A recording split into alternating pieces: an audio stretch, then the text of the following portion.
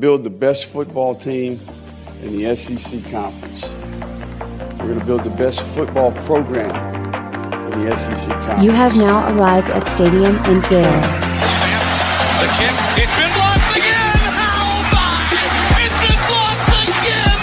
It's going to heat one deep down the field. It's going to be to the goal line. It's going to be gone! It's a touchdown! And the Gators have won the game! Tyreek Cleveland! How about it? I can't believe what I just saw!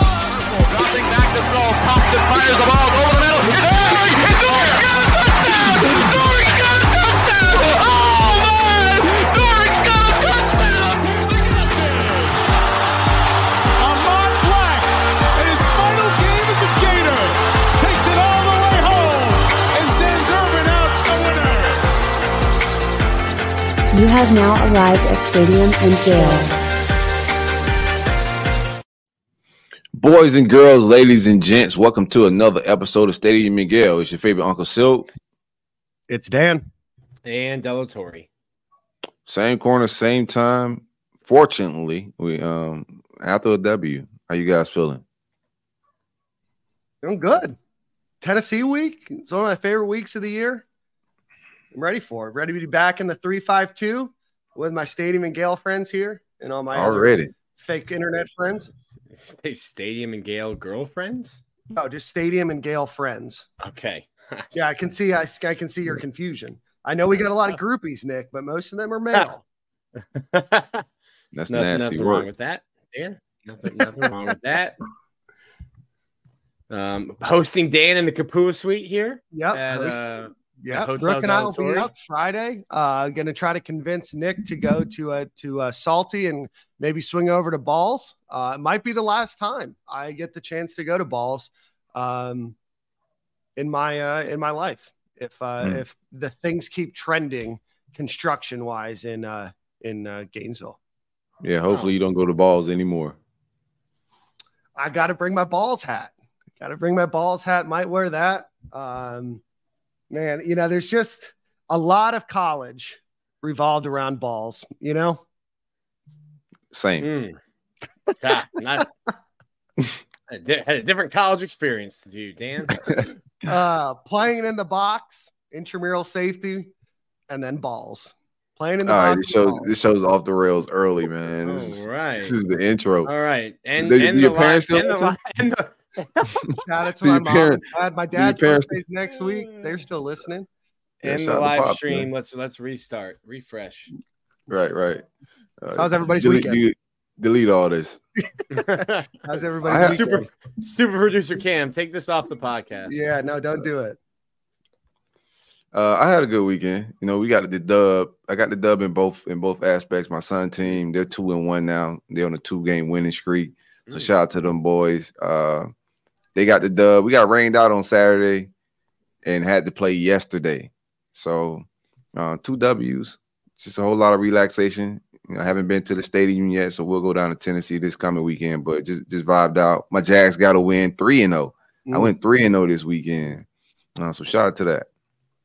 Probably the second best team in the state. Yep. Definitely first. The Miami football Dolphins captivating the nation at 4:25. Tell you what, Nick. PM. It's week 1. This is y'all vibe. Week 1, y'all gonna Week one. captivate. Y'all gonna captivate everybody. Week 1. We know how the Dolphins do. Captivating the country, possibly internationally, possibly an international I can crowd see it. tuning in for Los Miami Dolphins. If it's in Miami, it's definitely international audience. I'll be honest with you. I've been a Dolphins fan for 35 years. 34 years up to Bad this year, times. we would have lost that game. Yeah. Not this time. Best team. I mean, I don't like to overpromise and underdeliver, but the Dolphins are going to go 20-0 this year. Yeah, you definitely over promising. We're gonna wait on that under delivering. It's gonna peek his head around the corner any day now. Okay. will. I know It a will. hater's voice when I hear one. I have no reason to hate. I have the best, quarterback in all the land with Trevor Lawrence. It's only matters. We're just gonna keep getting better and better every week. And when at the end of the season, you guys are gonna be disappointed. I'm gonna be all right. That's how it always works. That's how it worked last year with you guys, man. It's true. But the best part about being a Dolphins fan is that we're always used to being disappointed. So Yeah. can't surprise me, I'm not going to catch this one on the chin, you know. I want to give a quick shout out to the St. Pete or the Pinellas Gators Club. I watched the Gator game with our buddy Paul and his wife and probably 50, 60 Gator fans that were there. They're dealing with the Spectrum outage. So shout out to them for figuring out YouTube TV and all that kind of stuff. A lot of good folks there. Met Jeff Pope from Fan Go Tickets there as well. So shout out to them and thanks for the warm welcome and for pushing the podcast to the Pinellas Gators Club.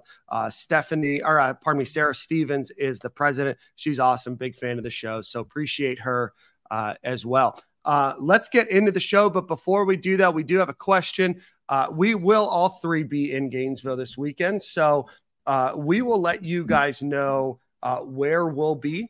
We usually have a couple tailgates that we'll bounce around to, but we definitely want to let everybody know. So stay tuned to the Twitter timeline on Saturday about where we'll be, and we'd love to meet as many of you guys in Silk. I think you're doing a vlog there, right? Yeah, we doing the vlog, man. We hanging out a little bit. If you got a tailgate, hit us up. You know, we just gonna be vibing around. I don't have any particular plans. My plan is just float around, run into as many Stadium and Gale fans, roll-up fans as possible. Go and check out balls or other establishments, you know, kick it. I was hoping Cantina was going to be open. I could have went by there and hung out a little bit, but we just vibing through the city. It should be a packed one. Shouldn't be hard to find us. If you see, you know, a luxurious gray salt and pepper beard, it's probably your uncle, man. Thank you. Pull up. Thank you. Oh, you were. Oh, no, this is my beard. Oh, okay. Okay. Yeah. And if you see a big head with a receding hairline, that's me. And then you'll see Nick. So we're easy to spot. I think super producer Cam is in the chat saying we all pulling up ? Cam, I think that's a question you have to ask yourself. If you're going to be there, then we're all going to be there. And I think Spencer from Spencer's Jerk and Jerky will be there with us as well. So a whole Stadium and Gale vibe. I forgot to give Cam a shout out. Ran into him in Utah. Big vibes. Always good to run into Cam. Oh yeah. Cam's the life of the party. Cam is the life of the party. Bro, they wouldn't let me. We left the bar. They wouldn't let me Lime home. I was trying to ride around and get it on a Lime scooter. It was like 0.7 miles back to the hotel.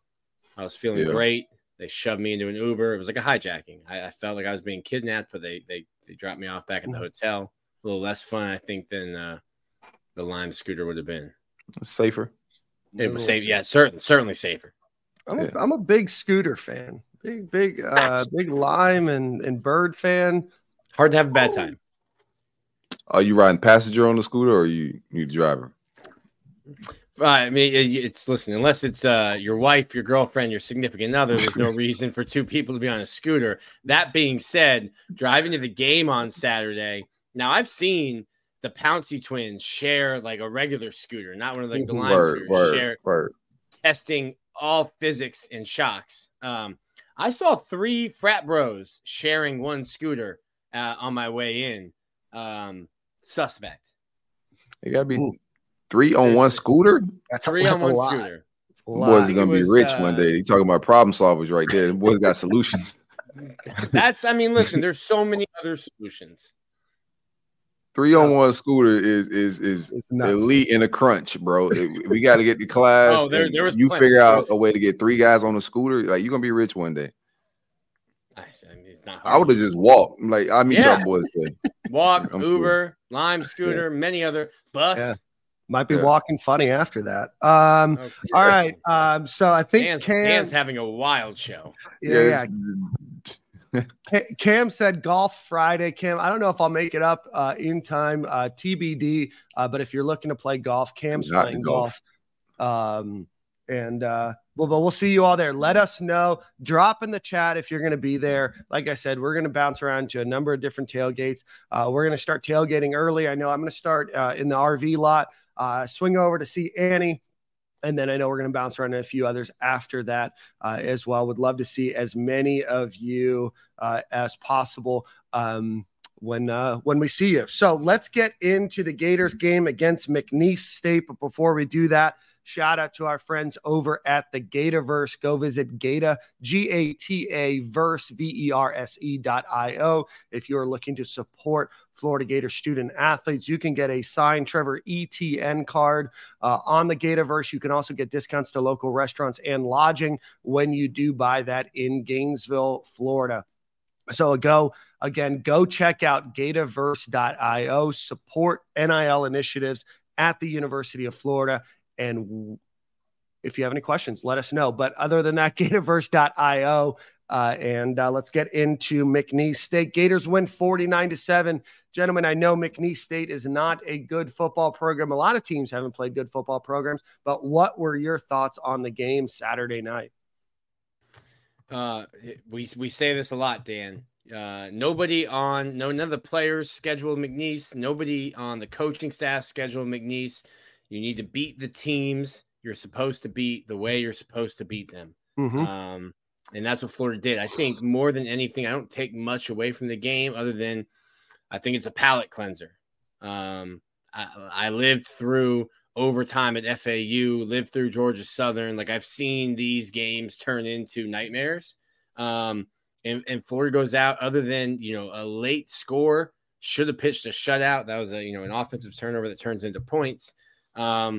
I think it's just a palate cleanser. Florida had lost 4 straight games. So, there was no club dub in the locker room, nothing really to feel good about after these games. So to me, palate cleanser, gain some confidence, get a bunch of young guys in the game, get them some experience, and not much to go over on the game film, I'm assuming. Turn your attention to Tennessee. Right. Oh. Yeah, similar vibes. Love that the young boys got to play. Opportunity to correct some things in the run game. It is, considering the competition is competition, but I was concerned with the 7 and 3 carries last week. I didn't think Mertz needed a whole lot of work. After 44 passes week 1, we kind of know what he can do. Versus stiff competition, I thought, last week. So I liked where his attempts was at, around 17. I would love to have him between 17 and 25. I don't think 17 is a number you can stand on in SEC play, but around 25 to 30 in SEC play if we run effectively. So I love to see that the run game featured all 3 guys. They kind of got their own series between Trey Webb, Montreal Johnson, and Trevor Etienne. I thought Graham Mertz was accurate. He's doing it at almost 74% right now on the completion rate. He's at 526 yards total. I think he's playing really good football. He's played some stiff competition and some easy competition, but he's been in command. Like that, we got a deep shot down the field. I do want to see him work in some more receivers, and every quarterback has their favorite target. So I expect him to have somebody, and Ricky Pearsall being his favorite target. I'm not mad at that. I like what I saw to Eugene Wilson. Every time he touched the ball, he's super explosive. Want to see more of Aldis Bortenham. Jonathan Odom just doesn't look like he's all the way back. I know they're saying he's 100%, but it just doesn't look. He looks a little slow. So just happy with the output. Bryce Thornton surprised me. He got some good minutes. I think Jordan Castell led the team in snaps on the defensive side of the ball with 27. Love all the young boys. Jakeem Jackson needs to come down with that pick next time, but he's jumping routes, looking like a future, number 1 CB1 type guy. Just love all the young players playing. I think TJ seriously deserves more minutes. He's special. I don't know who was doing the rankings and the stars and stuff, but he's a guy that can contribute and play right now. The thing I liked about this game, McNeese State is going to be a team that's going to play their starters damn near the whole game because they're fighting. So I saw their starters in. So when we bring our 2 deep in, 3 deep in, they're getting the same look as our ones. So you get to see, different players on different levels of the depth chart play the same competition, play the same offensive tackles, and you get to see who's more productive. I haven't looked at any PFF, but just looking at number 19, he's different. I think he needs more snaps earlier in the game. And I think he can make a difference on the other side of the ball. His get off, his strength is next level for a true freshman. But overall, not a bad game. We got to figure out special teams. Another special teams blunder. Missed that. Had a whole incident with the extra point that should be automatic. every week is just something, man. Clean it up. I do like we only had 4 penalties for 20 yards. So the discipline was better this week at home, but that's how I can summarize it. Week 3 is the measuring stick for me. Yeah, no, Silk. Cersei's got an 80 grade on PFF, 5 tackles, half tackle for loss. I think you're just going to continue seeing him get more burn. He's different. Let's look at some of the PFF stuff. Like you said, Silk, Graham Mertz, they have him throwing 18 passes. I know the stat sheet said 17, but when blitzed, he was 5 of 7 for 61 yards, not blitzed, 9 of 11 for 132 yards. Sorry. Silk, you made a good point. Do want to see them stretch the field a little bit more. I tweeted about it, and that's when they had that 50-yard bomb to score a touchdown. Graham Mertz only threw 7 passes, beyond 10 yards. He completes 4 of those. So want to see a little bit more when it comes to first down throws or 10 plus yard throws. But so far, his numbers on the year are strong. almost 74%, 526 yards, 2 touchdowns, 1 interception. But again, I think that you saw the rushing attack, which was nowhere to be seen against Utah. They go for 327 yards, 6 total touchdowns, rushing the ball, including all of the running backs getting at least 1 touchdown. Trey Webb gets 2. I think for all intents and purposes that you did exactly what you wanted to do. You had a walk-on, I believe, fumble there at the end. They had a short field. They go and score a touchdown to not pitch the shutout. Ultimately, the spread was 46. So if you had the Gators minus 46, unfortunately, bad beat there at the end of the game. But winning 49-7 is what you want to do. I wrote them down. Silk, you've mentioned a lot of them. I thought Jakeem Jackson played really well. I thought Jordan Castell played really well. I thought Bryce Thornton played well. TJ Searcy played well. And I thought Shamar James, of course, continued to play really, really well. Want to still see a little bit more out of our defensive line. I know Princely got his first sack. I think it was in the 3rd quarter. Still not seeing the push that I think that they were expected to have this season when we talked about them before. But ultimately, that's probably still the biggest area of opportunity. I thought pass blocking did well. Run blocking was improved. But again, it's the competition that they were playing with. But you end the game. Go ahead. I'm sorry, I didn't mean to cut you off. Just the pad level of 99 needs to be better. I'm with you with the push. I just think it was tough this game because they got rid of the ball so quick to really gauge it. But I'm with you. I just think to get off, and I just seen the better get off from some of the younger guys. And I don't know if Cam Jackson is more suited for run than he is pass. And I would like to get his PFF numbers to see what the difference and how effective he is when teams drop back to pass. Because I would like to see a better get off as well. I didn't mean to cut you off there. You're fine, and I can pull those up for you right now. On run plays, Cam Jackson, they graded him a 72 on run plays, and then in pass rush, they ranked him a 58.4. So didn't he only played? They only had 3 pass rush grades for Cam Jackson. So, again, it's a small sample size as a whole. But, definitely run defense was stronger for him in that game. Overall, PFF has him rated 32nd of 37 guys who have played on the defense. But within a 1.2 points between pass and rush.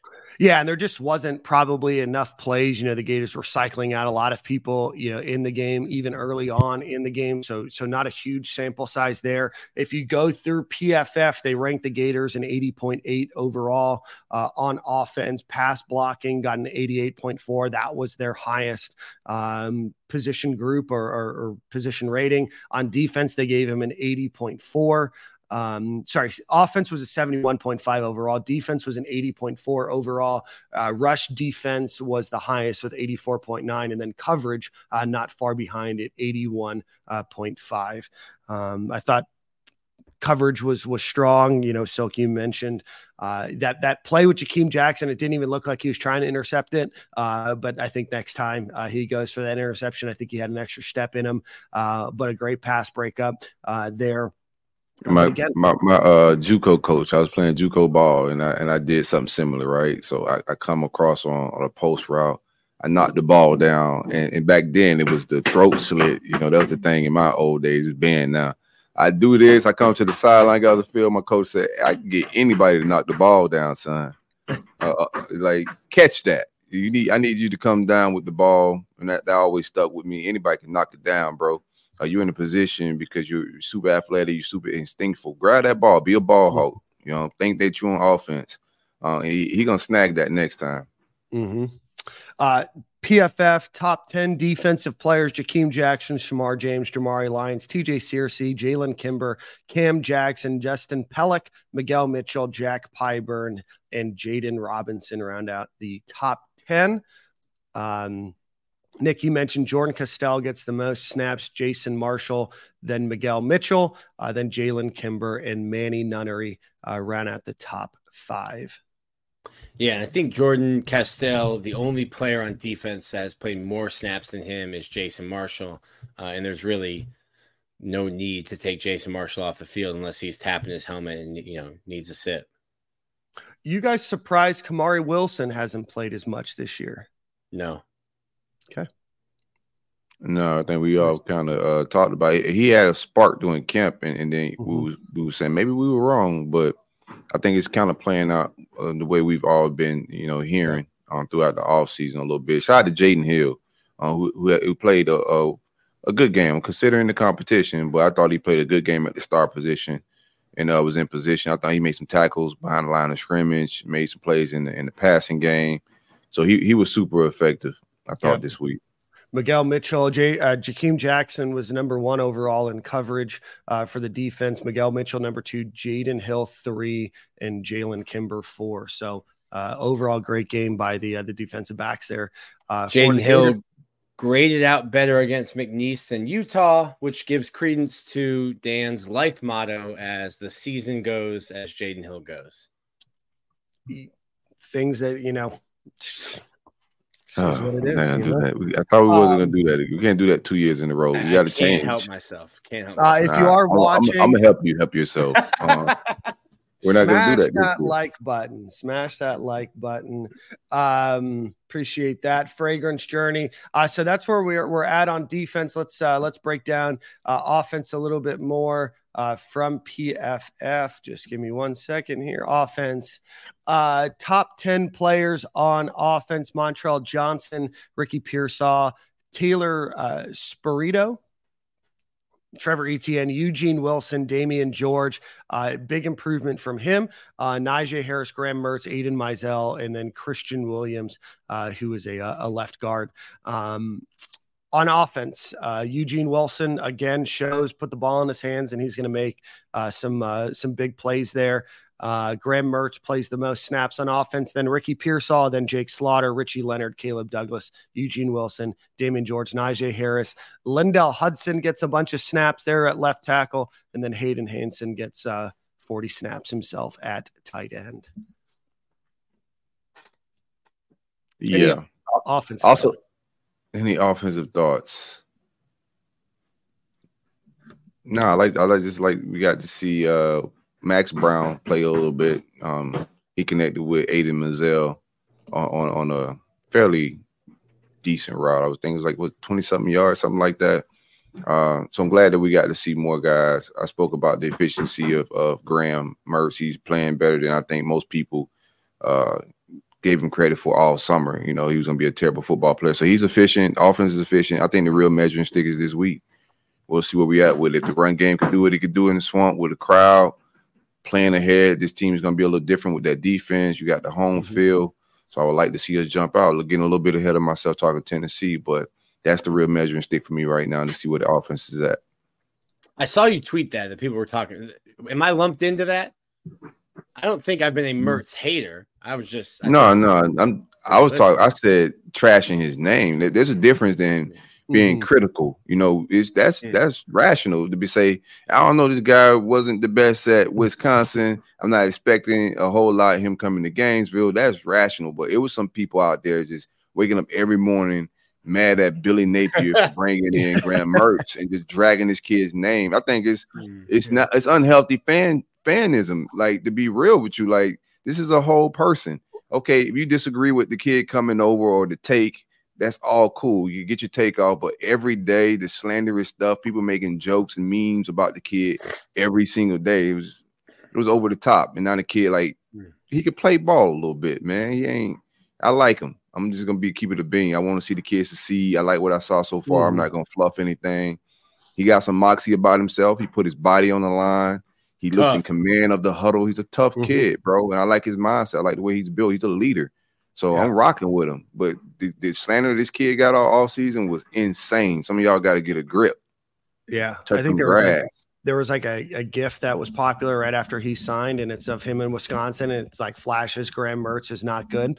I think he's proven a lot of haters wrong. I think he's doing as much, if not more, than we expected out of him so far 2 games into the season. I like his energy. I like his enthusiasm. I like his engagement on the sideline too. He's around his team all the time. He's not standing off by himself. So those are things that you want and see out of a leader, and you want that out of your quarterback position with the group, trying to get coached up, trying to get better. Amen. So everything that you've seen out of Graham Mertz so far, I've been more than impressed by. Is he going to win the Heisman Trophy? No, probably not. Is he going to be a top 2 or 3 round draft pick at quarterback? I don't know. But right now, what we thought Graham Mertz might be, and all the slander that he got about how many quarterbacks that Billy Napier looked at and everything else before they finally settled on Graham Mertz, I think you have to pause all of those harsh takes that you had and say, hey, this guy's doing what we've asked him to do. The one turnover he has, maybe a miscommunication on a route, Ricky Pearsall goes right through his hands. Other than that, I think that he's done just about anything that you want out of him and more. Would like to see some more downfield passing, but this is what we have so far, and they're moving the football. I think that the Gators scored on every drive all the way up until the fumble, right, Nick? Scored in their first 7. First 7 drives. First 7 drives of the game. I still don't like the pace, I would say. Like, I like that we were scoring, but sometimes, like, I don't know. Like, it's just the pace, I think, is a little off. The feel of the game, like we was going to impose our will on that team regardless. We were productive, we were efficient, but I don't know. It seems like we're missing some sauce there. And I want to monitor it throughout the season, but there is some chemistry that a good play caller has, to set things up, and I'm not seeing that part of the game, and we'll let it all play out. We got Tennessee a big week. Hypo is one of those guys that can coach. I don't know if he has a quarterback to execute, but I'm not seeing that part of the play calling, Yeah. I don't know if you're going to see ranks, this Hold on week. one second, Nick. Nick, Florida ranks 15th in the in FBS in time of possession. Definitely don't rank up there on a number of offensive plays, though. I don't think that you'll see it this week, just with the rate at which Tennessee operates, moves on offense. I don't know that you want to, hey, we need to try to match that. That's not your game. I don't think you try to go outside of your box, outside of your lane, and try to match Tennessee. And you might just say, hey, we might need to slow it down on offense just to get our defense a break. Because, like, Tennessee is no pit stop, gas tanks full, 100 miles an hour. They're trying to run, 150 plays a week. Mm-hmm. Yeah, they got to dial that back with Big Joe. All day there be some fast 3 and outs, bro. I think they're gonna have to slow it down a little bit with Joe. His accuracy and moving the chains isn't as good as what they had last year. So I hope they come out there real fast and give us 2 quick 3 and outs type. That'd be perfect. But I'm with you with the pace wise. We can't try to go. I just think it's moments in the game where you can, and being able to pick your spots, and that's. I think the feel for football and the feel for being an elite play caller isn't analytical. I think it's a talent and it's a feel for the game, And I think most of the stuff we're doing is ran off of analytics, and that's just my take right now. Mm-hmm. I don't want to keep harping on OCs every week of the season because we're not going to get an OC. I think that's just terrible communication and media from my standpoint. I got a take on it. I think we need to change something with the play call and the OC, but for us to complain about it every week on Twitter every day, it's like the Graham Mertz thing. Like asking for something that's not going to change from week to week is just a waste of time. But I do want to see some different chemistry from that. So I don't know if it's a passing game coordinator or what it may be. Yeah. So looking back, Gators again do win 49-17 game, or 49-7. Pardon me. Game does look overall strong for the Gators. They moved the ball at will. Do want to point out something else as well. Obviously, this was a major Achilles heels for the Florida Gators last year. Gators allowed almost 50% on third down last year. It was, I think, the worst or second to worst in the FBS as a whole last season. Right now, the Gators, let me just get the exact number here. Sorry, I had it and then got off of that screen. The Gators right now rank 7th in the country, allowing just 5 of 23 on conversions for 21.74%. So a drastic improvement for the Gators overall. And then if you're looking at total defense, the Gators rank as the number 30 overall defense in the country, just behind Air Force and Memphis. So again, you play who's on your schedule and you beat the teams the way you're supposed to beat them. But right now you got to give Austin Armstrong some flowers 2 games into the season that the Gators right now had the number 3 defense in the country. Yeah, big week for him versus Heupel. Mm-hmm.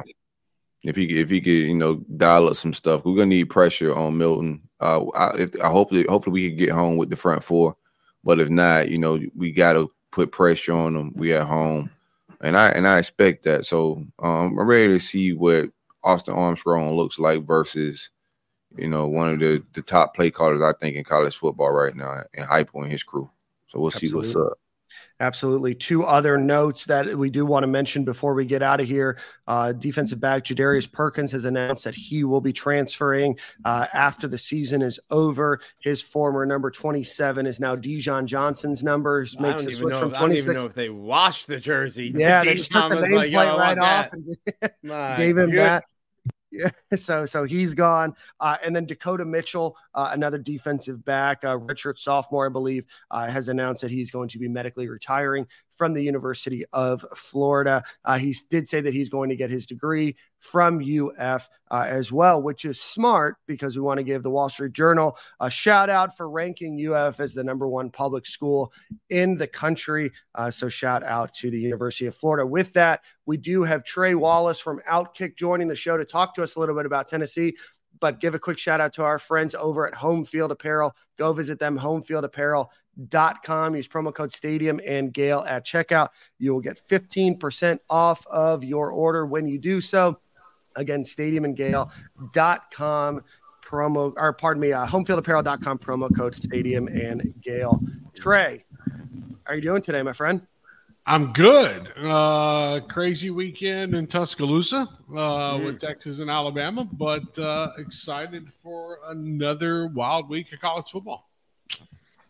Not a great week of college football. This is one of our marquee matchups this week. I know somebody asked in the group chat or in the chat here if game day was going to be in Gainesville. They will not be. They will be heading to Colorado for that game to go see the Colorado State game. But Trey, I know that you're a little bit short on time today. So give us what we should know about Tennessee this week.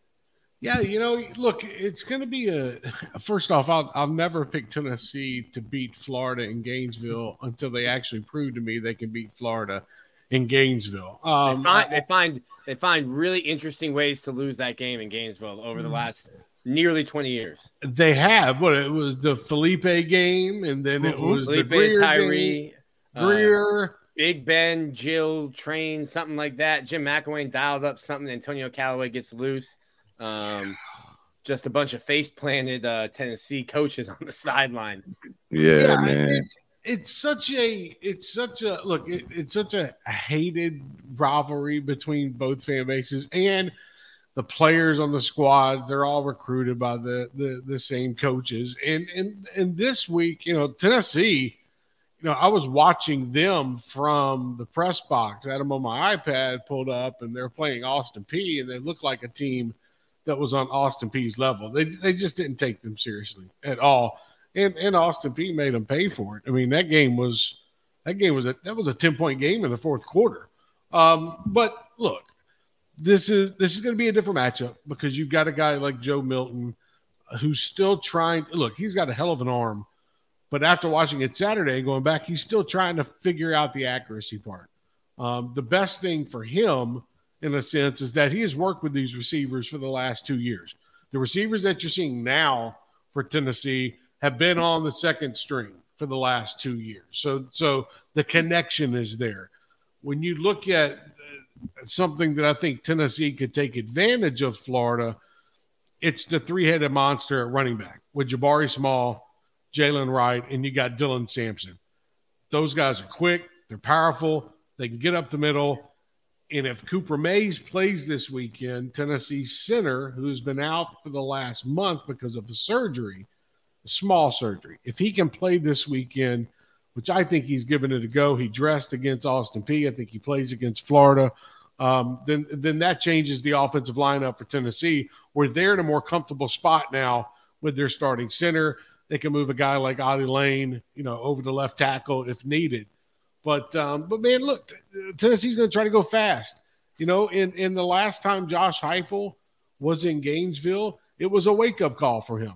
He took his veteran wide receivers. You all guys remember that. He missed a wide-open Jimmy Callaway. You probably don't remember the player. But he missed Hendon Hooker missed a player down the sideline. The wide receivers are all right attack. But that was the turning point game for Josh Heupel, that loss in Gainesville, because he took his three veteran wide receivers outside the bus and said, hey, look, we're going with you now for the rest of the season. This is all on you. We're not giving any more tryouts to players. This is on you. What they do, they go beat Missouri by 61 points, and you've seen what kind of success they've had since then. Saturday's a different animal. I mean, look, there are ways that Florida's offense could take advantage of Tennessee at the linebacker position without Keenan Pill. Tennessee lost its starting linebacker to a tricep injury. And I'm very curious to see, guys, how they're able to – after watching Florida, they do a lot of the backfield stuff, a lot of the swing passes, a lot of the dip downs. I'm very interested to see how Tennessee tries to control that. That's what stands out to me. It's I covering Florida for a while. I saw Joe Milton as a junior in high school, Friday Night Lights. I saw him at Michigan. I saw him at Tennessee before he lost his starting job. He did he watched Anthony Richardson in the offseason, goes, man, all I have to do is plant my feet and throw a ball 80 yards in the air. And they're going to start talking to me about a dark horse Heisman. So you got to flip too. That's just a Florida thing. And Anthony Richardson, we do claim him in South Florida, was born in Miami. That's a South Florida thing. So that's just a natural. That's like leaving church. Got to flip down the steps, ready to go. Yeah, Milton's from Pahokee, so he had to flip, ready to go. So first round is on deck, Trey. So am I wrong in thinking he's 23 years old? He's been in college as long as I have. Yep.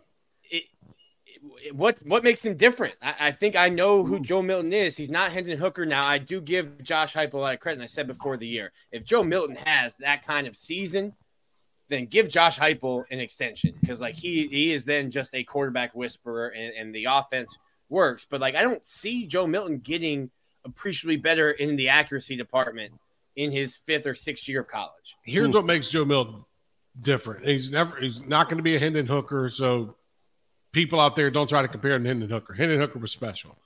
Mm-hmm. Joe Milton can be special, but the biggest thing that he had going for him, Nick, is that he's had 2 years now to sit behind Hendon Hooker and learn, first off, and then learn the offense. Get that down pat. That Josh Heupel offense is difficult to understand. The checks, the reads, everything you put into it. I think Joe Milton, he understands what he's supposed to do when he gets to the line of scrimmage. I can't say that he had that at Michigan. I can't say that he had that in his first 2 games at Tennessee 2 years ago. I think now he understands what he has to do. He understands if Squirrel White is giving him the signal on the far right side saying, hey, look, I can beat this guy on one-on-one. Okay, let's check off and go there. And that's the biggest thing to me. And it's also the running ability. Joe Milton was, yes, he showed flashes at times that he can run the football, but they're now letting him scramble outside the pocket, which I think is key for Tennessee's offense. They cannot have him just sitting in the pocket and trying to make plays. It's not going to work. Florida will suffocate Joe Milton on Saturday if he just sits in the pocket. I think, overall, Joe Milton can be a guy that could lead the SEC in passing in yards. Okay. But I think what will potentially hold him back, it's not his fault, is that Tennessee really is going to try to offset this thing with a running game. When in the past, they really didn't have that. Even with Hendon Hooker, look how many times Hendon Hooker ran the football last year. They didn't trust. Jabari Small was hurt all last season with a shoulder injury. Jalen Wright was banged up at times. So now they actually have a running game, so you're not going to see as much, passing from Joe Milton in a sense of 40 attempts a game or something along those lines. So that's where if you're Florida, you got to take advantage of Tennessee. You stop their running game.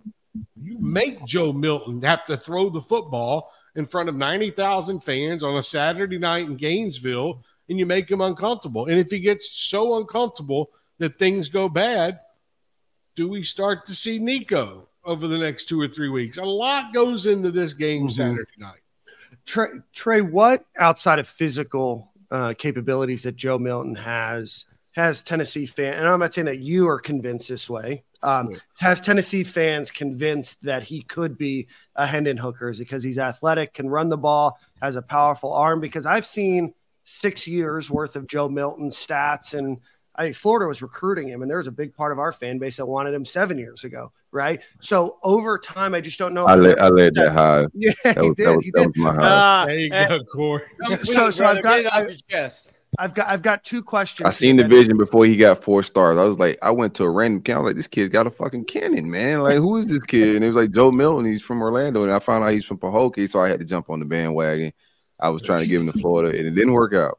That's what Silk does. So I've got that question. A follow-up question is, what's convincing Tennessee fans, or is it kind of blind faith that because he has that skill set that he could do it? And then my second question is netting things out. Obviously, Tennessee had great wide receivers last year. They lose a number of them to the NFL in graduation.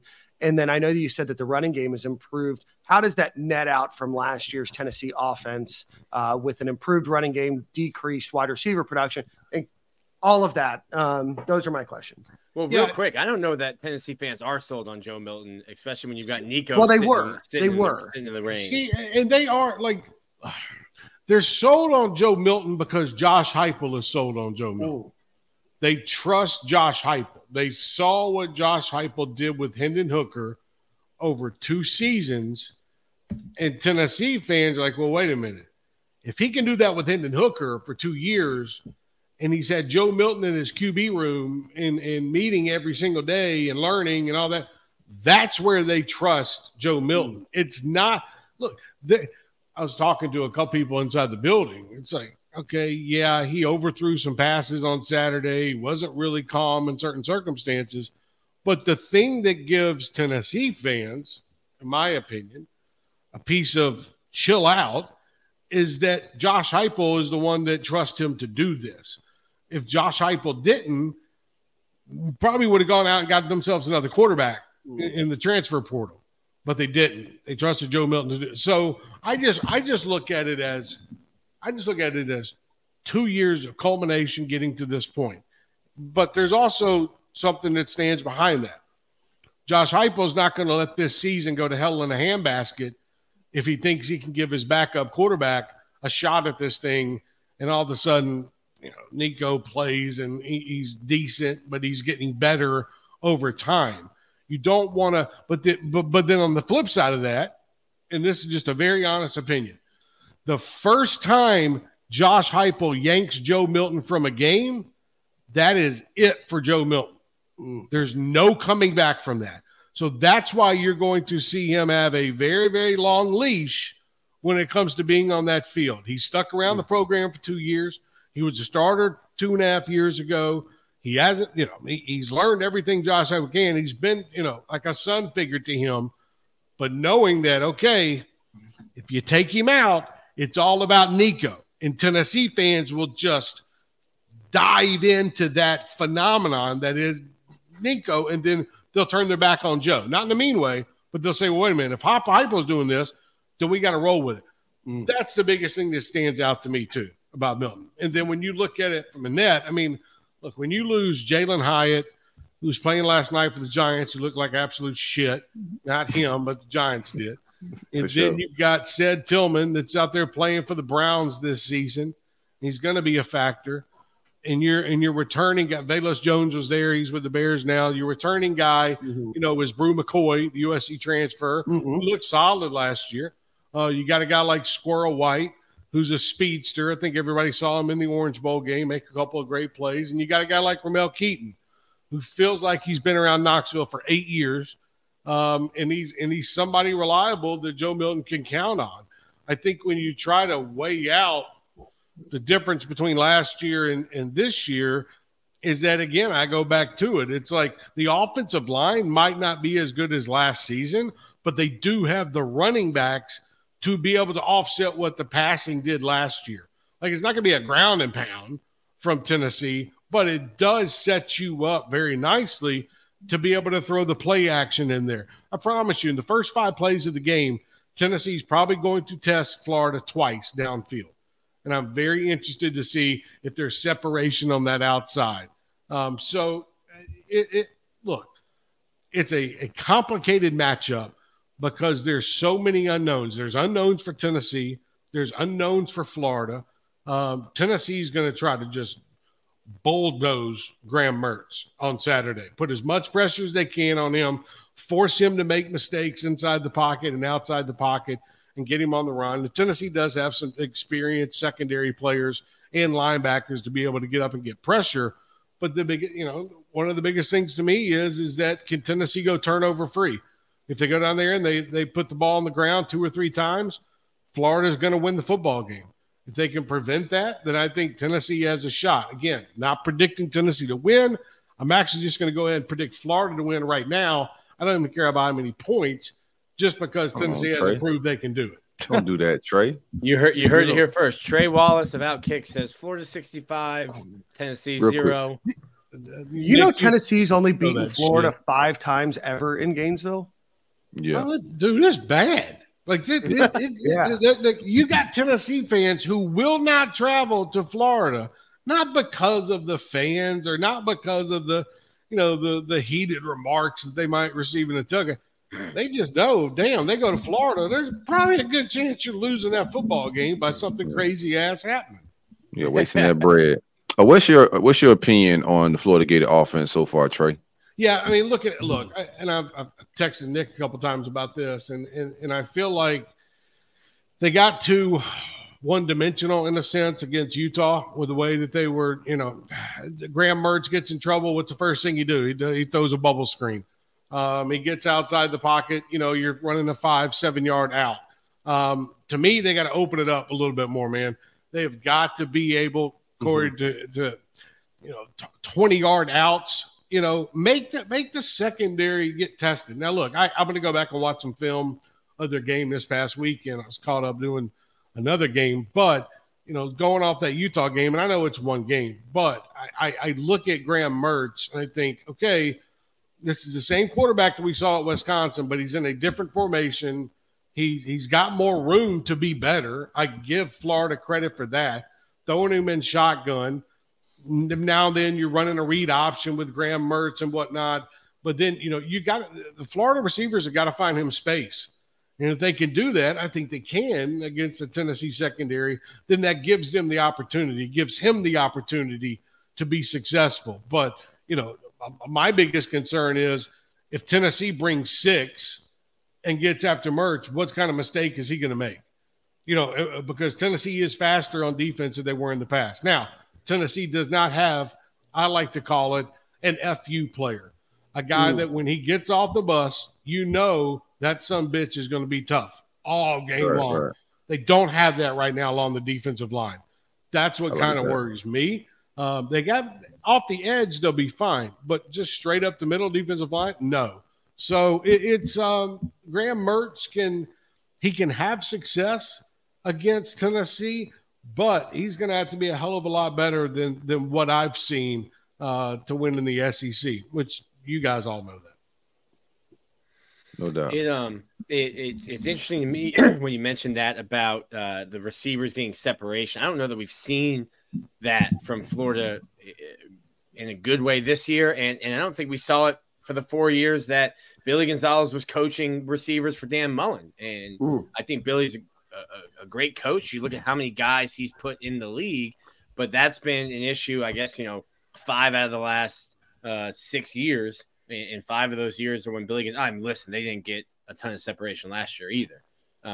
But that'll be something to watch for. I think Graham Mertz, and we've said this, it's a dirty word, I don't think it should be, is a game manager. I don't know that if you force Graham Mertz to win you a game, I don't know that he can. Not saying he can't, but I don't know that he can. I think Florida got back to its identity last week and running the football. And then I think if you can get Tennessee to commit to that running game, then I think Graham Mertz does have the capability to hit a play action, hit some deeper passes. But Florida's going to have to establish the running game, something they weren't able to do against a big physical front seven in Salt Lake City. But Nick, do you think that, okay, let's just put it on the line here. There's a minute and 59 seconds left on the clock in the fourth quarter, and Florida needs to drive the field and get in the field goal range. Is Graham Mertz right now, has he shown you that he can be the guy that can start you off at the, I don't know, let's just say 20-yard line and drive you 60, 65 yards to get you set up? We have 8 minutes.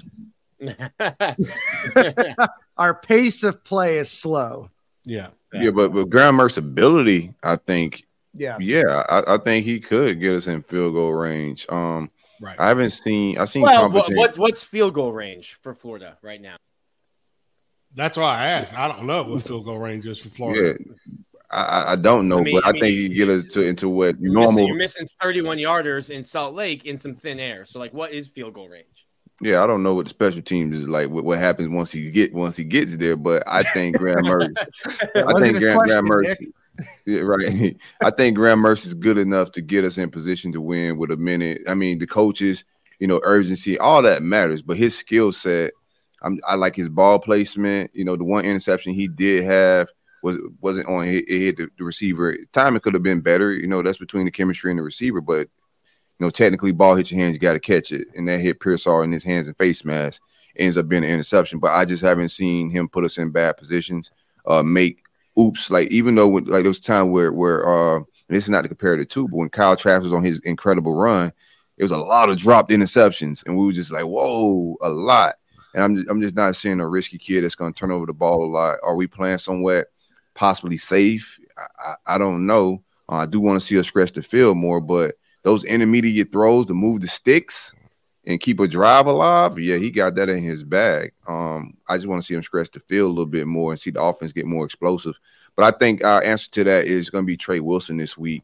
I think there's a lot of design stuff that they're going to have for him that we haven't seen so far. Week 1 was, his coming out party. He only got a couple touches, but he didn't start. He started last week. Every time he touches the ball, everybody's on there at the edge of their seat waiting for him to, break one. So I think he's going to be the X factor in this game. How many touches we could get him if the inside running game struggles? I think he could get on the edge and get some jet sweeps. If he gets in a position where one of your linebackers you don't feel good about and it's a one-on-one situation, I think he could take something, and grab it in space versus a linebacker, make him miss and go to the crib. So that's my overall take. I think we're going to be able to run the ball decent. We're not going to be in full-fledged form back. We'll get our center back, so that'll help us a little bit. But I think we got to get, the long bubble screens to work for us to extend the running game and also get some running out on the edge. And that'll loosen up the middle some. But I think somebody like Trey Wilson has to be the X factor this week. I just know Nick wants Tennessee to punt about 12 times on Saturday just so he can left see foot and right foot. There you baby. Go. Exactly. Does he have a dominant foot or electric playmaker? Tennessee fans are telling me his left foot's been better this year.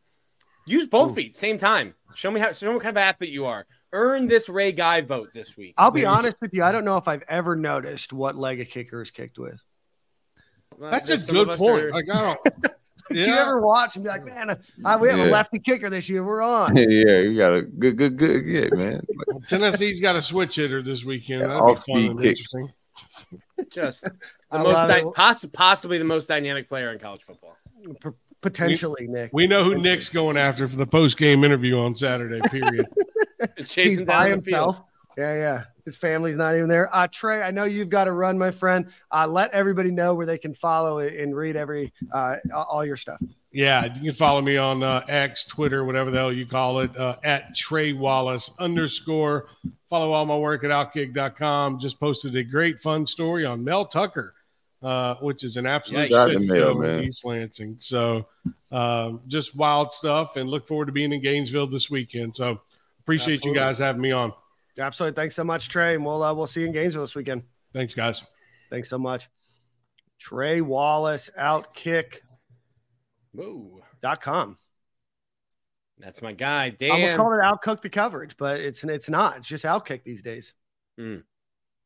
Just Outkick. Yep. Yeah, Trey's locked in. Trey's locked in there in Knoxville. He's got long family ties to the Vols. Close friend of mine. Yeah, sure is. Let's get into the Tennessee game for you guys who got a buy and sell segment, winners and losers, or just winners this week. We're going to pick those. But before we do that, let's give a shout out to FanGo Tickets. That's FANGO tickets.com. It is a consumer first platform. So there are no fees if you are a buyer of tickets. If you have season tickets for the Gators, the Lightning, the Bucks, put them on there. You can black out the dates that you're going to that you want to make those tickets available. It's a very seamless, very easy to use process. But again, if you're going and looking for tickets for this game this weekend, go check out fangotickets.com. Again, no fees to the buyer. All prices up front are exactly what you're going to pay. So again, Jeff Pope, Florida Gator alumni, built this website, and we are trying to help him grow. So if you have season tickets, put them on. And if you're looking to buy season tickets, fangotickets.com. All right, boys, I know we talked a little bit about it, but before we get into Tennessee stuff, I want to give a shout out to those that had super chats. Chris Sorley said, Trey, can we stop with the hooker talk? People have told me that before too. You're talking Hendon Hooker.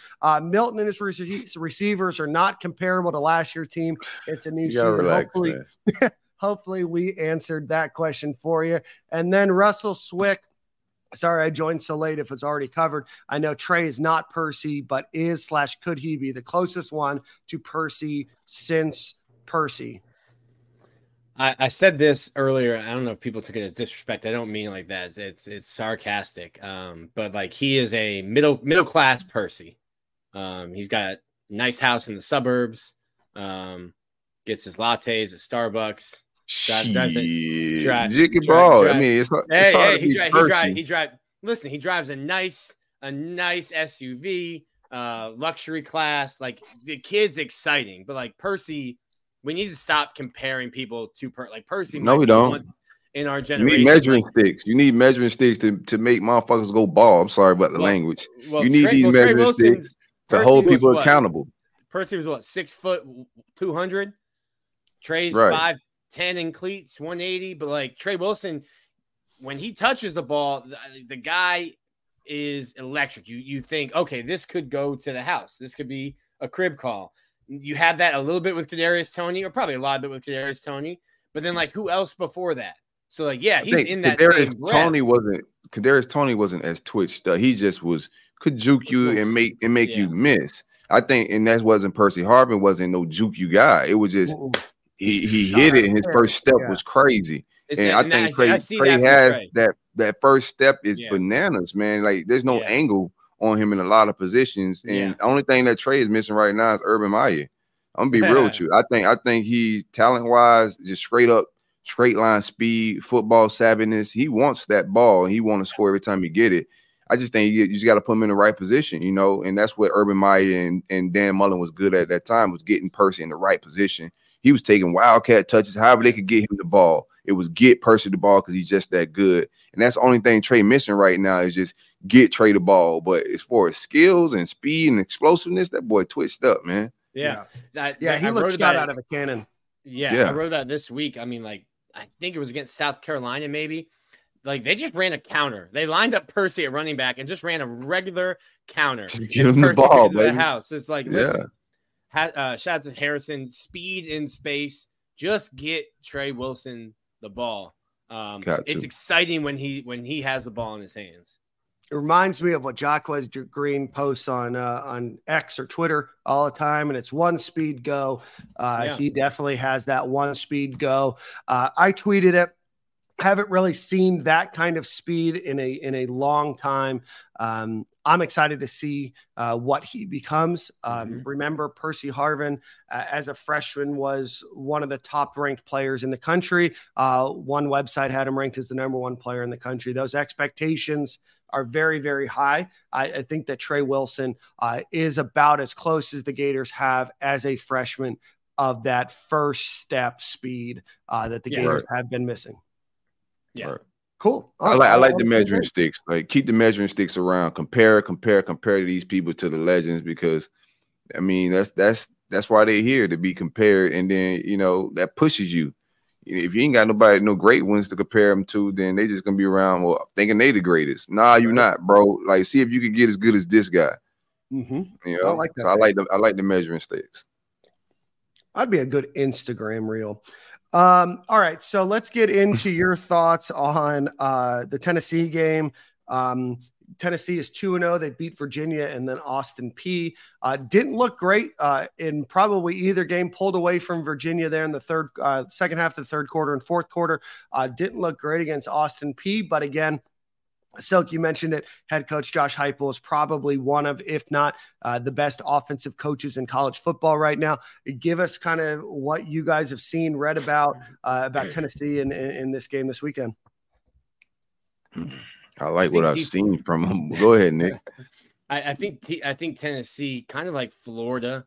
I don't know that anyone, in particular on Florida's defense is going to be an all-SEC player, and I think the improvement we've talked about Florida's defense is the depth, and you're being able to rotate guys, keep guys fresh. It'll be interesting to see if they have the opportunities to rotate as much as they have, just with the pace that Tennessee runs their offense. But Tennessee's deeper. I think Tennessee's offense was terrible last year, and they've gotten deeper. They're doing the same kind of things that Florida is, keeping guys fresh. Tennessee's offense was terrible last year? Defense. Oh, defense. I'm sorry. Their defense. And obviously, as you've mentioned a couple of times now, Dan, the pace of play that Florida plays with will allow, and the way that they rotate players in and out will allow Tennessee to rotate more defensively than I think Florida will be able to against the Vols. Something interesting, Nick. Tennessee has only had 11 more offensive plays this season than the Gators have. They've scored more. Well, I guess you have 49 plays, long drives against McNeese. But Virginia did go and lose to James Madison. I've been told James Madison is a great program. The Dukes. Sure. But I don't know what to make about that win over Virginia when they turn around the following week and lose to James Madison. So I think for me, it's going to be a matchup. Can Florida run the ball? I'm getting more and more trust in Graham Mertz to not turn the ball over. Now, this is a big difference in competition. This Tennessee team is one that most people pick to finish second to Georgia in the SEC. But I'd feel good about Florida's chances. I'm interested to know, I'll ask Billy Napier later today, how do they treat these games? Do they treat these games differently? In my opinion, nameless, faceless, shut up. This is Tennessee week. It's Georgia week. It's LSU week. It's Florida State week. Those games are different than, hey, Arkansas is coming in. Even though Arkansas is an SEC opponent, you shouldn't have the same feeling. You should have some hate in your heart this week if you're in either locker room. So how do you handle this week? Is it an emphasis that it's Tennessee? And listen, I don't expect Billy Napier to say but at least privately behind closed doors. You don't need to do it in front of the microphone, behind the podium. But I think you should be treating these games, these weeks differently. Yeah, you got to turn up the intensity a little bit. I don't know what the key to this be. I just think we play defense will be fine. I'm liking what I'm seeing out of the offense. Run game is just, I already said a lot of this, but run game is going to be super important. Establishing that. We got away from it too fast. Trey Wallace said the same thing from the Utah. That was my take. I know we was getting 5 a pop the first half, but carries of 7 and 3 between Montreal and ETN just not going to get it done. You're not going to be balanced, and we can't survive, and no team is going to survive. We said this last year with AR. He shouldn't have been throwing 40-plus passes, and damn sure Graham Mertz shouldn't be either. So we just got to be balanced on offense. Offensive line needs to protect Graham, needs to execute, needs some leadership in the offensive line with pointing out, blitzes, disguised blitzes, whatever it may be. But protection of the quarterback, controlling the turnovers is going to be super key. We need more young wide receivers to separate. I do like the what I've seen out of the receivers so far. It's going to be curious. I think we got to watch Jaquavion Frazier. I think he only got 3 snaps this last game, so he may be on transfer watch as well. But the young wide receivers is, time to grow up. We'll see what Eugene Wilson could do. I already got him as my X factor. Shamar James and Scooby Williams have just been a pair of dogs. And I think this is a game that they're going to be banking on their running game to get off this week.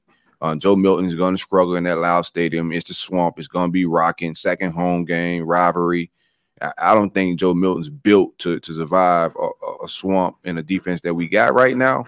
But if Scooby Williams and Shamar come in locked in on their game like they have been week 1 and week 2, and we shut down their run game, we could get a couple interceptions and run away with this thing. But it's going to be key. We just got to take care of business. I also think the SEC East is wide open. It's a lot of teams struggling. We struggled week 1, look incompetent and a little, disorganized. But I watched Kentucky play. I watched Tennessee play. I'm watching Georgia play. This league, college football itself, it's a lot of parity. It's wide open. We just got to take care of football on our end. Grow up fast. We don't have a senior on our 3 deep on defense.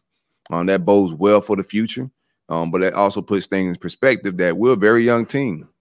But they flying around, they getting to it. And give me more TJ Searcy and more Kelvin Collins early in this game. Give me that energy. I just like the energy of TJ Searcy. That's my guy right now, my favorite player on defense right now. Play the young boy. Yeah, no, Silk, I think you hit the nail on the head. And Tom Gore said, thank you, Silk. Somebody's got to keep this stuff real. Silk has always been one of the realest. He keeps it real in the Ville. Depends on who you're talking to. And ill in the Ville, right? So a couple of things. I think you guys really hit all of the nails on the head there. We talked about third down defense that the Gators have been playing this year. I think that's going to be important. Tennessee's only 8 of 25. They went 3 of 12 on third down against Austin Peay. So again, making sure that you force those third down into fourth down conversions for them. And then again in the red zone, trying to limit them. Tennessee has scored on all but 1 of the times that they've been in the red zone. So trying to keep them out of that. And then the rushing attack. Tennessee has 6 rushing touchdowns on the season. Joe Milton's numbers are relatively pedestrian for playing Virginia and Austin Peay, but their rushing attack has been solid this year. So again, Silk, you mentioned your Shamar James, your TJ Searcy's, and then this is the game that I'd really like to see a coming out party for Princely if he's going to have one. Has been pretty under the radar, did get a sack last game, but want to see a little bit more out of him. Want to see us get after Joe Milton, force him to throw the ball, because I just don't think that he's that accurate. And I don't think that if you force him to throw the ball, that Tennessee's going to win this game. But I want to see that push there. And then I want to make sure that we're not abandoning the run. Obviously, we saw Montreal Johnson have an incredible game against McNeese State. Trevor Etienne and Trey Webb had good games as well. But obviously they showed that they have that ability if you block and you allow them to get into the open field to make an impact in the game. So don't abandon that run. Make it a balanced offense. I think that Graham Mertz, Silk, I think that you made a good point. To Trey, I think they have the ability to move the ball down the field with Graham Mertz at quarterback. Now it's a matter of making sure that you keep the pace in the right spot, and that you also have that ability to go to the running backs when needed in this game. But I really do like Florida's chances. Tennessee, obviously, if you would have asked me before the season, I would have thought that Tennessee was going to probably win this game. Now you'll find out here in a few minutes what my pick is, but I'm not as bullish on Tennessee as it was before the season started. Surprise. Nah, not bullish on Tennessee. Are you guys ready to play a little buy or sell segment? Bro, we need someone to come up. We have a lot of talented listeners. We need someone to come up with a buy or sell jingle for Dan. He can just push a little button and we have a buy or sell jingle.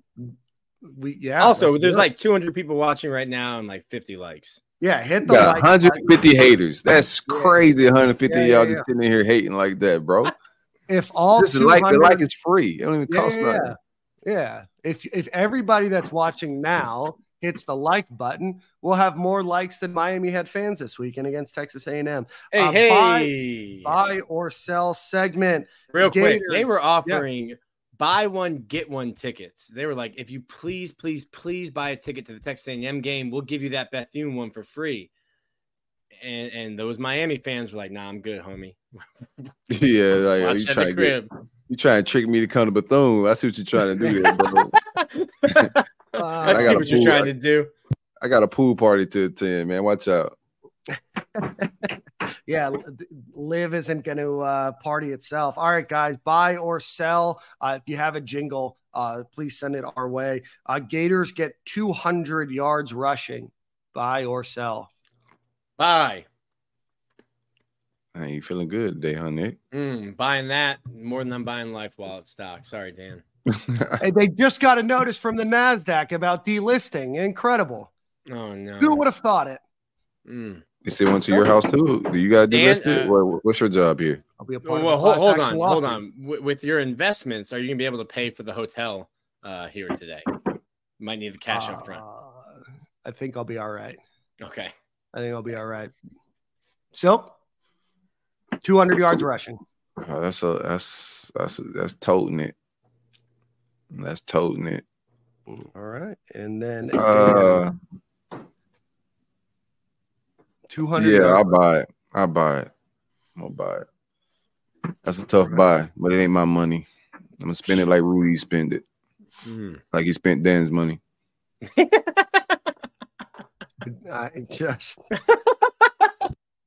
The concern is at an all-time high, Silk. Concerns at an all-time high. I am going to sell, unfortunately. Do you see what I've been doing, Silk? We're on a PR reversal tour. Negative Nick is no more. Now Dan. That's because I know what the questions are going to be, Nick. So I know how to position myself in the future. All right. Gators +1 on turnover margin, which means that the Gators will have at least one more turnover than Tennessee does. Big buy. I'm going to buy. Yeah. 3 buys there. 3 buys there. Are the Gators going to hold Joe Milton to under 225 yards passing? Just so you guys know, he had 212 against Virginia and 228 against Austin P. Bye. I hope so. Where's the code? I hope so. I hope so. Yeah, give me. I'm buying that. I think he's gonna have some tough passing windows. If he struggled versus Virginia and James Madison, I expect Austin P. I apologize to James Madison. If he struggled with those two, I expect the windows to be a lot smaller this week. With the corners that we have on the outside, and I hope Devin Moore is back and ready to play this week. I also got another DB tape before we get the next bye. I think they should find a way, even though Jaden Hill's playing well, like find a way to get one of those 3. Sharif as well. I like Sharif, the young boy, get him more reps, but him and Castell on the field at the same time creeps me out with 2 freshmen. That'll be a little scary. But I wouldn't mind seeing one of the 3 of Jalen Kimber or Devin Moore working out at the star. I think both of those guys are really good DBs, and I think they can slide inside with no problem. Instead of having one on the bench, I think I don't know that Devin Moore's repped that in practice, but I think Kimber has. Should. Kimber has? I think interesting. So. Interesting. Yeah, I think we saw Kimber there a bit last year too during the season. I could be wrong. I've been wrong before. I bought Life Wallet. So I bought as well. The Gators, this is an offensive line question. The Gators allow 3 sacks or less. Talked about the pass rush at Tennessee. I'm going to sell. I think I think I saw 5 against Utah. I think Tennessee is going to, hey, if we can stop the run and then we can get pressure on Graham Mertz when they get into obvious pass situations. I think Florida will get Kingsley Aguakin back this week. But I don't know that I'm ready to buy on Florida's offensive line right now. Yeah, I'm with you. I'm selling there as well. They got to show me. I can't be spending Ruiz money like that. Yeah, I think we've got 3 sells on that one too. And then there's 2 Graham Mertz questions. Graham Mertz is averaging a little bit more than 70%, almost 74% on his completion rate for the season. Graham Mertz, 69% completion percentage or higher. Nice. Buy it. In sync. 69%. I'm under. I think it'll be over 60. But I mean, we're talking 70% completion percentage. That's a lot of east-west throwing to get to that 70. I think the Gators do a lot of east-west throwing, so I'm going to buy. That's Factoroni Tony. Yeah, Factoroni Tony. Factoroni Tony. And then finally, Graham Mertz, 225 yards passing or more. I'm going to buy. Repeat that for me. 225 yards passing by Mr. Graham Mertz. I mean, that's a lot of offense there. So we said 200 rushing. We're getting close to a 500-yard day. Man, that sounds like the type of production you need to win an SEC game, brother. Let's go buy. Wow. No one's keeping track of these this year. I don't even know who. I don't even know who. Track. Oh, we lost Ben Chase, so we lost Ben. We lost Ben, but that's okay. We're gonna find. We'll do it ourselves. I'm gonna buy. I'm gonna buy. That's positivity. Factoroni Tony right there. Positivity's feeling good on me. Positivity's Factoroni Tony right there. I like Eugene Wilson to have a 40-yard plus completion. I like the Gators to move the ball on this Tennessee defense, assuming that they can get the ball out quickly, and that's going to fall on the offensive line.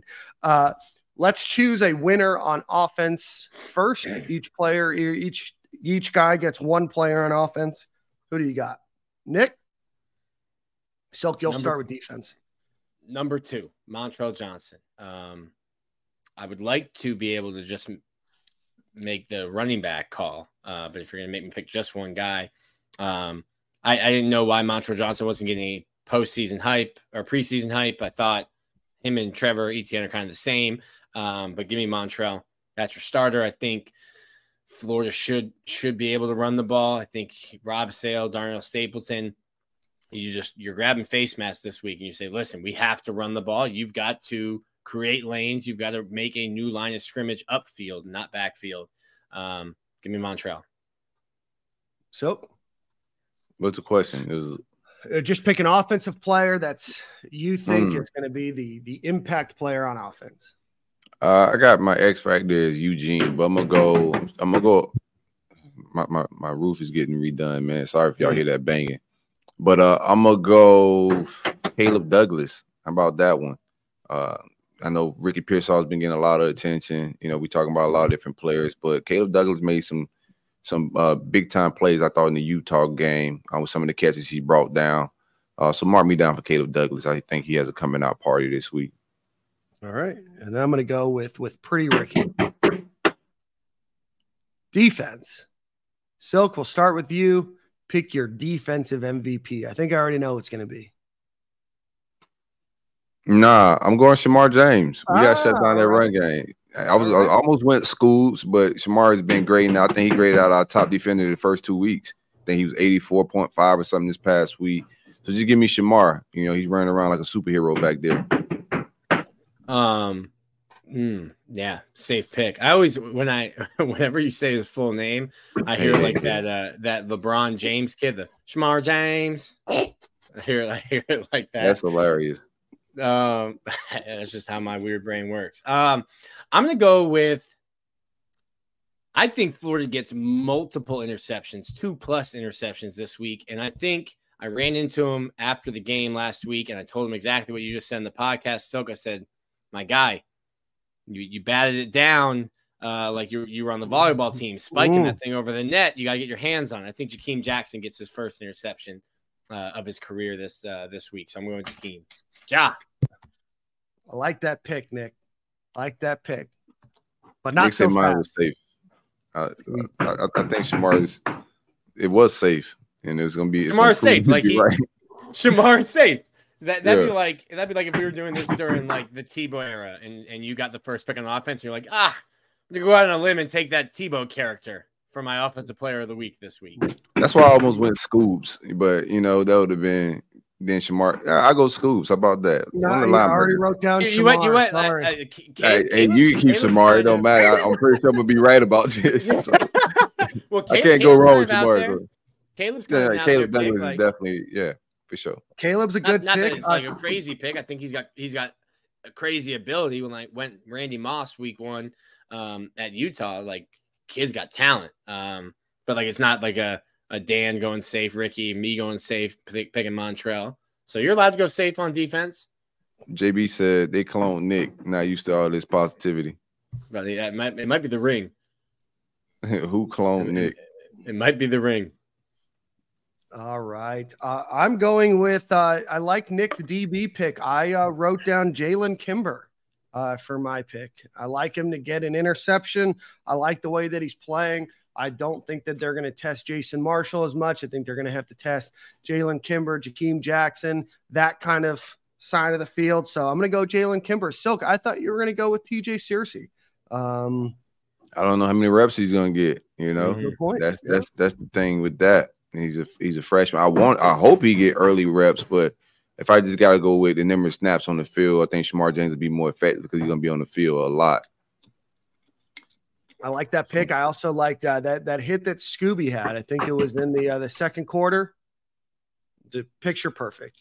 All right, gentlemen, we are getting towards the end. The line right now is a little bit all over the place, so I expect these lines to bounce a bit as well.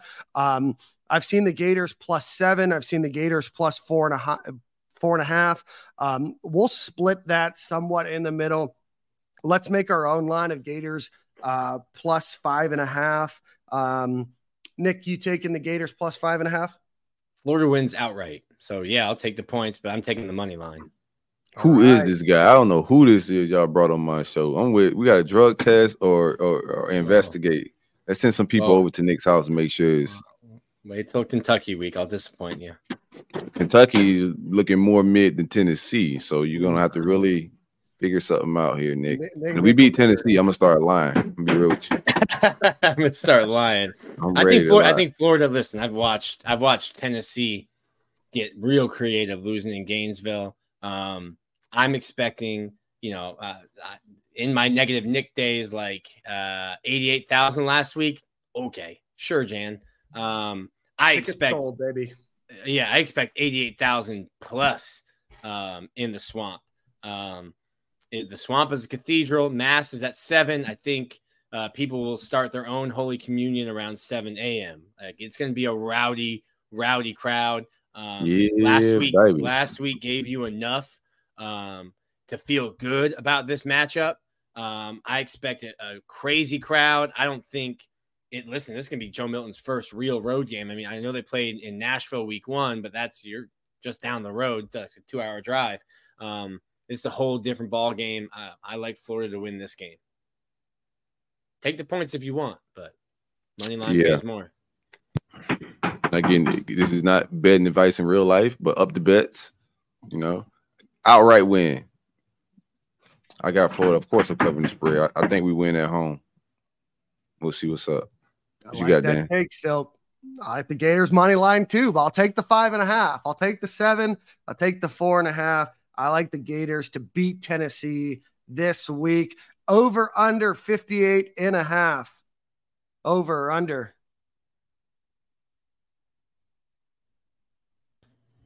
And a half?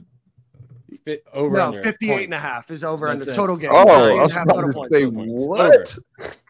They're expecting a real shootout here, bro. Something I don't know. I'll take the over. Oh, Nick, over. What do you got any more? Oh, can I ask you guys a question? That's it. That ends that segment, Silk. Oh, just quickly before we do that, before you ask her question, game is at 7:00. No, game day will not be there.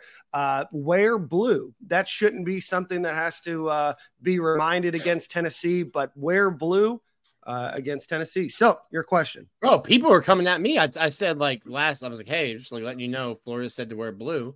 I was like, it hasn't really worked in the past. And people were like, well, they don't do it. Like getting defensive about it. I'm like, listen, dude.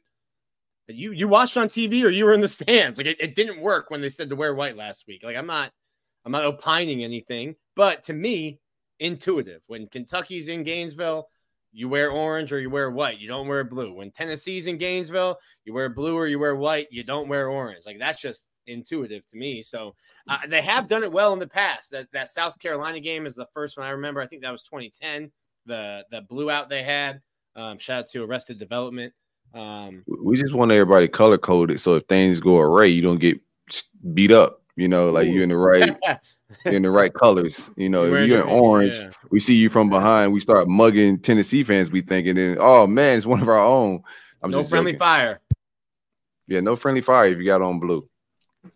So y'all wear blue. All right. So you got a question?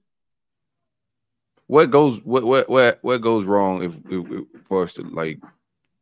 What does Tennessee have to do to win? That's what I want to ask y'all. Like, what do we do wrong? How do we lose this game? You're gonna lose the turnover battle.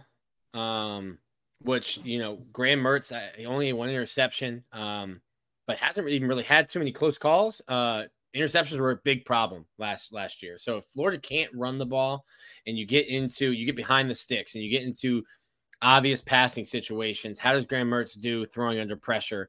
Does he start to put too much on himself? His first SEC game as well. It's going to be a great crowd. They'll be quiet when he's on the field at least. But what does Graham Mertz do if it gets into a situation where Tennessee's winning and now they've won, or winning on the scoreboard and winning in their game plan, forcing Graham Mertz to win a game with his arm?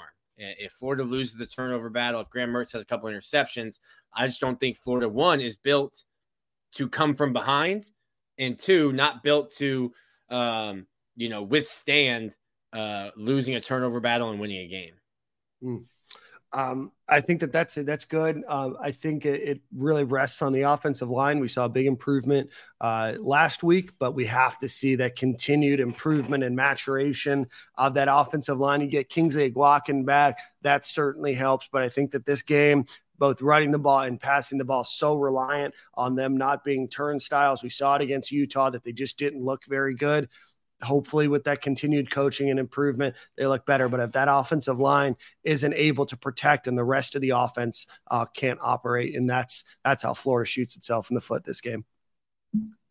Yeah, I think running the ball is super important. If we can't get the run game off, I think it can get a little weird. As every game we've seen Billy coach when we haven't been able to run the ball and we're throwing the ball 40 times a game, this is not a winning formula. Again, I think scoring first, playing with a lead, the defense plays different. The game, the time of the games, like playing with a lead, the way the new time is set up is beneficial to have a lead and play with a lead, especially when we taking our sweet ass time as far as time management. So I think the time management is going to be very key to all of this. Scoring first. And then, if you're playing with a lead, that urgency is a little bit different. And I don't think Billy's in a hurry to do anything. So I want the lead. I think that's very important. I like that. Gentlemen, any final thoughts before we get out of here? No, I don't got no more thoughts, man. Find us this weekend. Hit my DMs up if you're in town for the Tennessee game. We shooting our vlog. If you haven't checked it out, check the Roll Up Networks page as well. We have vlogs from Miami, vlogs from Florida State. This is going to be our Gator vlog this week. We'll share it on Stadium and Gale and also the Roll Up page, so you can check those out. But we're going to be in town. I think Randy Russell's riding up with me. So me and him will be in town together. It'll be some more Gators that I'm linking up with. We'll see if we can link up with Jinx. He's going to be in town. Jack Rabbit. So we're going to be vibing a little bit. Make D visual. We shooting 4K. Shout out to my guy, Lion. We trying to get off of the screen yard and do more things in person and engage with the fans and the community. So find us. Yeah, that's please it. do. Yeah, Silk mentioned it. We will let you guys know where we're at.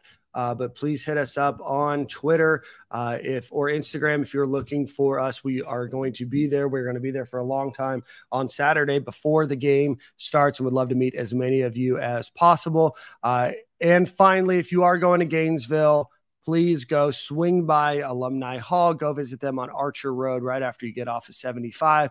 Go visit them. Latest and greatest in all Florida Gators wear, apparel, accessories, grilling accessories, all that kind of fun stuff that you might need for your tailgate. Or if you are looking for a blue shirt, because maybe you only have an orange shirt, that's okay. Alumni Hall will have one for you in stock. Go check them out on Archer Road or alumnihall.com. And we will see you guys at the same corner, same time next week. Don't forget to hit the like button, hit the subscribe button, buy from the sponsors here. And we'll see you guys next week. You get a song? Oh, yeah. Song of the week. It was me last week.